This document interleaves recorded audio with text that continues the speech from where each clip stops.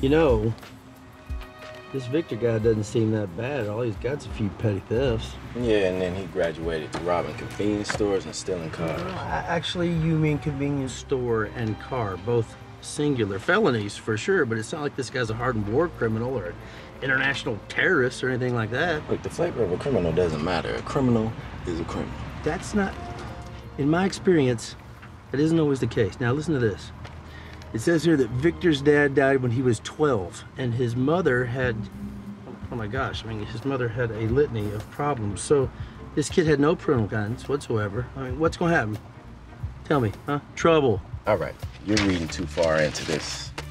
You mind if I give you a piece of advice? Sure. Don't humanize the skip. It only makes the job harder.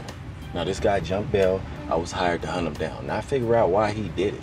And is this super detached, emotional thing something you apply only to work or in your personal life? Now, is this your clever way of asking about my relationship with Riley? Give that man a gold star. I knew you were a smart guy, Billy. So, you two exclusive? Yeah, as far as I'm concerned, we are. And do you see a future in this, or are you just having fun?